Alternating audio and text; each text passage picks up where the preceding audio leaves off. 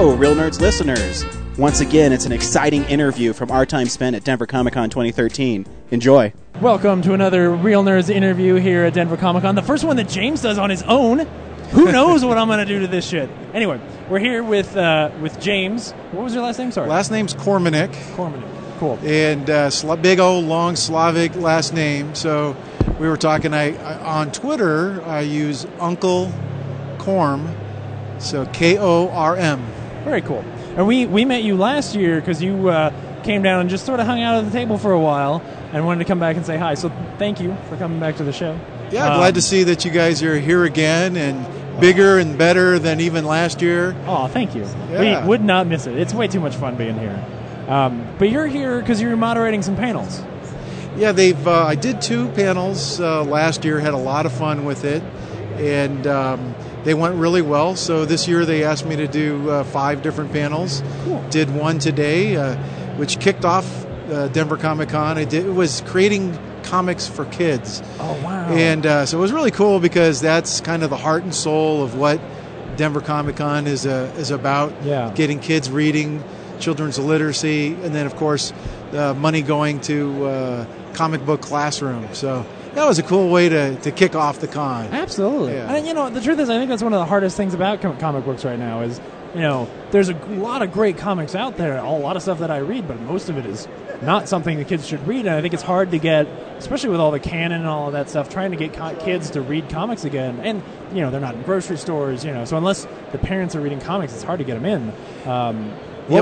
That was a big part of the conversation, especially when you have some people who kind of cross over. They'll do, well, I say Tony Fleece, he's, not everything he's done is My Little Pony. Right. So yeah. if you were to follow him as a creator, just because My Little Pony was a great one to give to the kids doesn't mean the next book that he puts out is going to be kid friendly. Right. And so yeah, we talked about that, and also within the comic books, you want to have adventure, you want to have action.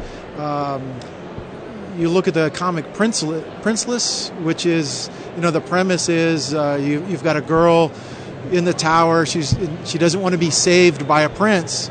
She's princeless. She's doing it on her own. Yeah. And so she's a strong female child character with a big sword. And so Jeremy Whitley, who writes it, he was talking about, she has the sword.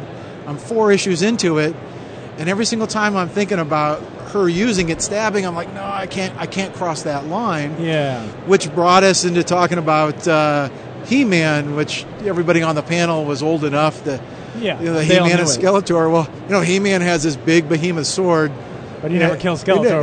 He never stabs anybody with it. Yeah. He uses deflect blows. A ray gun. He's using it kind of like Wonder Woman in her amulets. Yeah. So it's there more of a prop, and he's a big, strong character, much like she is a strong character. But as a writer, you don't want to cross that line because you want to keep that book suitable for your audience. But yet, you still want to have topics that challenge a kid. Yeah. Oh, because if you don't, if it's just A, B, C, D, the kid's bored with it. Yeah. Well, and I think one of the problems is, like my favorite cartoon show, which is this, but my favorite cartoon show, I love Avatar: The Last Airbender, and part of that is because I think it's a great kid show because it doesn't talk down to kids. Over here, and we've got a box of free comics over here that we're giving away, and one of the things in there is my copy of Super Dinosaur, the first issue of Super Dinosaur, and that issue is fantastic because there is this there's this really deep and sad story in there about this kid whose father is not entirely there. I don't mean he's not present. I mean mentally he's not entirely there anymore. And that story is adult. I mean it's got adult themes to it, and yet it's telling that story to kids because the truth is, kids understand it. Yeah. Kids are smart, and they, yes, unfortunately, my generation when we were young, we made SpongeBob SquarePants popular, and that probably killed cartoons for the next 20 years. There's become this whole thing where, if it's kids, you just got to make it shiny and things like that, and distract them for a while. But I think, the biggest problem is that people talk down to kids. Yeah, and kids mature rather quickly. There's a point where Richard Scarry is appropriate, and it's just I see it's the little bunny and it's the bus. But and those kind of cartooning is perfect for that age, but they quickly grow out of that age.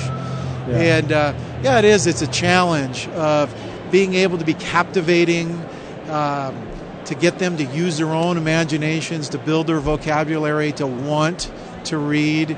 And when you have so much media capturing their attention, I mean, the TV is always there to say, I'll think for you. Right. The movies, no, this is the way it's done. And nothing wrong with TV and movies, because I love TV and movies just like anybody else. Yeah. But for a child, it's also very, very helpful for their development of their own imagination, for them to want to tell their own stories. Yeah. Yeah. One of the things I love, I mean, this is a little off topic, but I love Axe Cop. I don't know if you've read it. Do you know about Axe Cop? I know about Axe Cop, but haven't read. It's written by, originally, like the first few issues and such were written by a 9-year-old, and then his older brother was doing the art for it. So the art is really good, and the story is like, Axe Cop goes to the bad guy planet, and the bad guy planet is what. So the story, like, it changes every page as far as what the plot is, and it's just really clearly off the top of his head. But it's an interesting look into like the way that kids think. I mean, it's also crazy entertaining. It's really funny.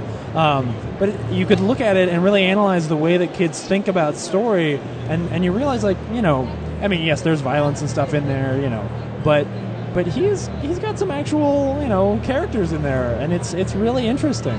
I think not giving kids enough room to really use their imagination is a problem. So that is one of the things that I like about Denver Comic Con versus the other cons. I mean, there's a lot of cons throughout the year. There's probably 3 or 4 big ones going on this weekend even. And each one kind of has their own personality. And I hope with this is always the personality for Denver. That there's always a spot for the entry-level kids. The kids in 11 or under are free. Yeah.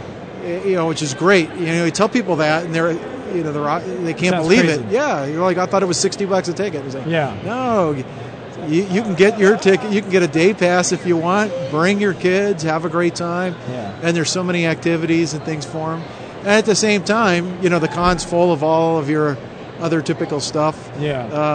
All the way to the horror genre. It's like we were talking off mic. That's my next panel that I'm going to do. I'll be sitting down with Ben Temple-Smith and Kevin Giltmore, and we're going to talk horror in comics tomorrow. So just to go the other way. Yeah. It's the whole range.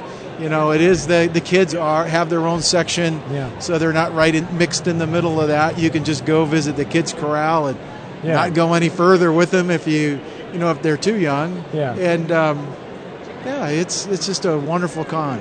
And, it's interesting that that those two are your panels, or that those two are your panels, I should say, because obviously one of them is about kids and the other one is about the thing that almost killed comics. Yeah, I mean, it's true. Like, the it brought about the comics code in the 50s. Yeah, like that, and that was all about this idea that, like, well, because all comics are for kids, horror shouldn't be involved in that in comics at all. I'm gonna have to ask Ben Temple-Smith about that if we get him on the show. It's interesting that people look at the comic medium differently than they look at other mediums. I mean, that's like saying all movies should be in one type of genre. Yeah. Movies is just a way to tell a story. Right. Comics are just a way to tell a story. A novel is just a way to tell a story. It's the medium that creator is using to express themselves. And so to try to put comics in a box and say it's for this or not for that, or just because it's in that medium, it boggles my mind. I never understood that kind of logic. No. It's like, no, put a rating system on it if you have to. Yeah. The way that you do movies, just because I mean, at some point there is room for, like, helping the parents who aren't readers find the books that are right for their kids. Right. Because if the entry level remains that your parents need to be in comics for it to be easy for you to get into comics, that gets in the way every time. I took a censorship class in college, and so there's definitely a part of me that says like, no, don't put any kind of censorship on it. It might touch the actual artistic integrity. But I'm like, no, what's good for comics is good for all comics. Yeah. If comics all sell better, then Ben Templesmith's book will sell better. It'll find a bigger audience every time. Right. If you don't want to read about vampires, don't read 30 Days of Night. Yeah, if you want to read a great comic about vampires, there it is, and it's in the same. It's being presented in the same medium that My Little Pony is being presented in. Yeah. But obviously, day and night and day between the two of them. Yeah. Well, before I let you go, we started recording because you were telling me a story about Jerry Conway. You got to meet Jerry Conway and walk with him for a while. Tell me about that again. Yeah, wonderful guy, and of course a long history in the superhero comic world, and we were talking about web comics, and he said what got him into storytelling was being a Boy Scout, sitting around the campfire, and then telling stories and having to tell stories. Wow. And that interaction that you got, and your story might change in your head as you're telling it because you're reading the body language of people around you. They're either leaning forward and they're hanging on every word you're saying, or they're distracted and they're looking somewhere else, and you can tell it's not going anywhere. That kind of campfire, that raw storytelling was fun, is exciting to him, and he tried to capture that. So we had a brief conversation about webcomics, where today people will put out one panel, so you'll have a little action sequence of 4 panels, like a strip almost, and that's it, once a week. And then people comment on it. They're either fans of it or they're saying, I hope this character kills off this character. I hope this character, isn't in a void of no return, that there's a way it comes back because it's my favorite character. You're getting some of that campfire feedback. So, it was kind of neat. It was the old school into the modern day. Technology is just technology. It's like we were talking about earlier about a medium. Yeah. It's just the way of expressing yourself and telling your story, and that's so cool. And anybody can do it. Yeah. And anybody can be Jerry Conway. You can't. It takes a lot of work. Oh yeah. We were talking about this, the work ethic of this business.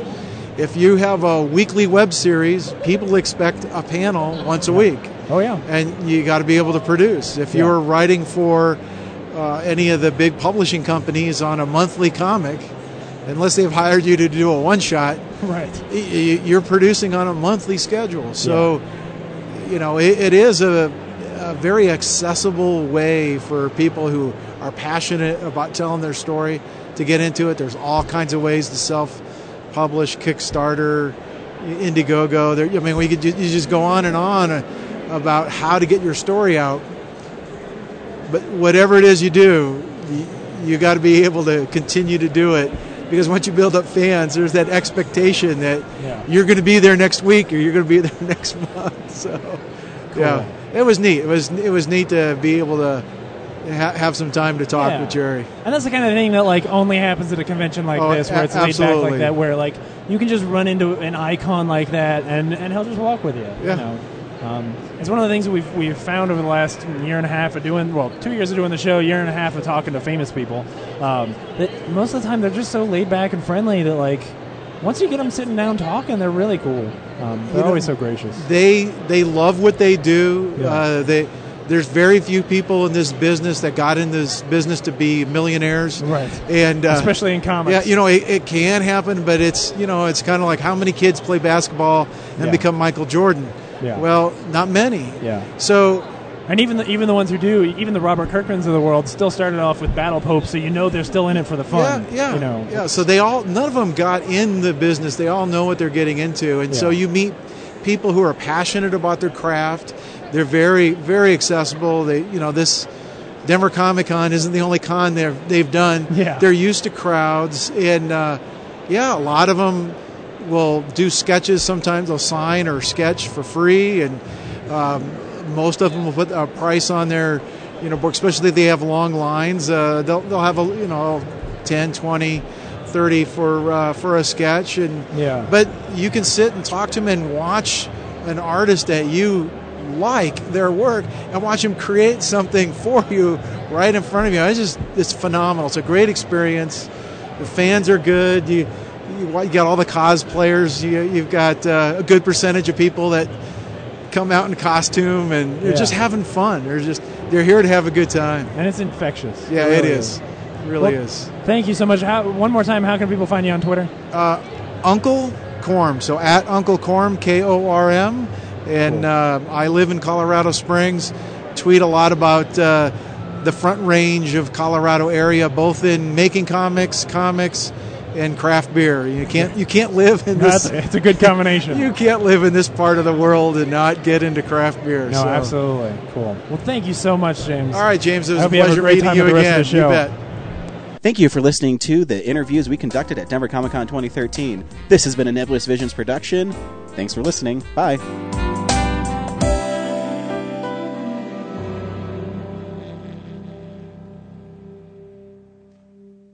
You can subscribe to us on iTunes. You can also stream us on Stitcher Radio. Email us, realnerds@gmail.com. Visit our website, realnerdspodcast.com. You can tweet us at @real_nerds.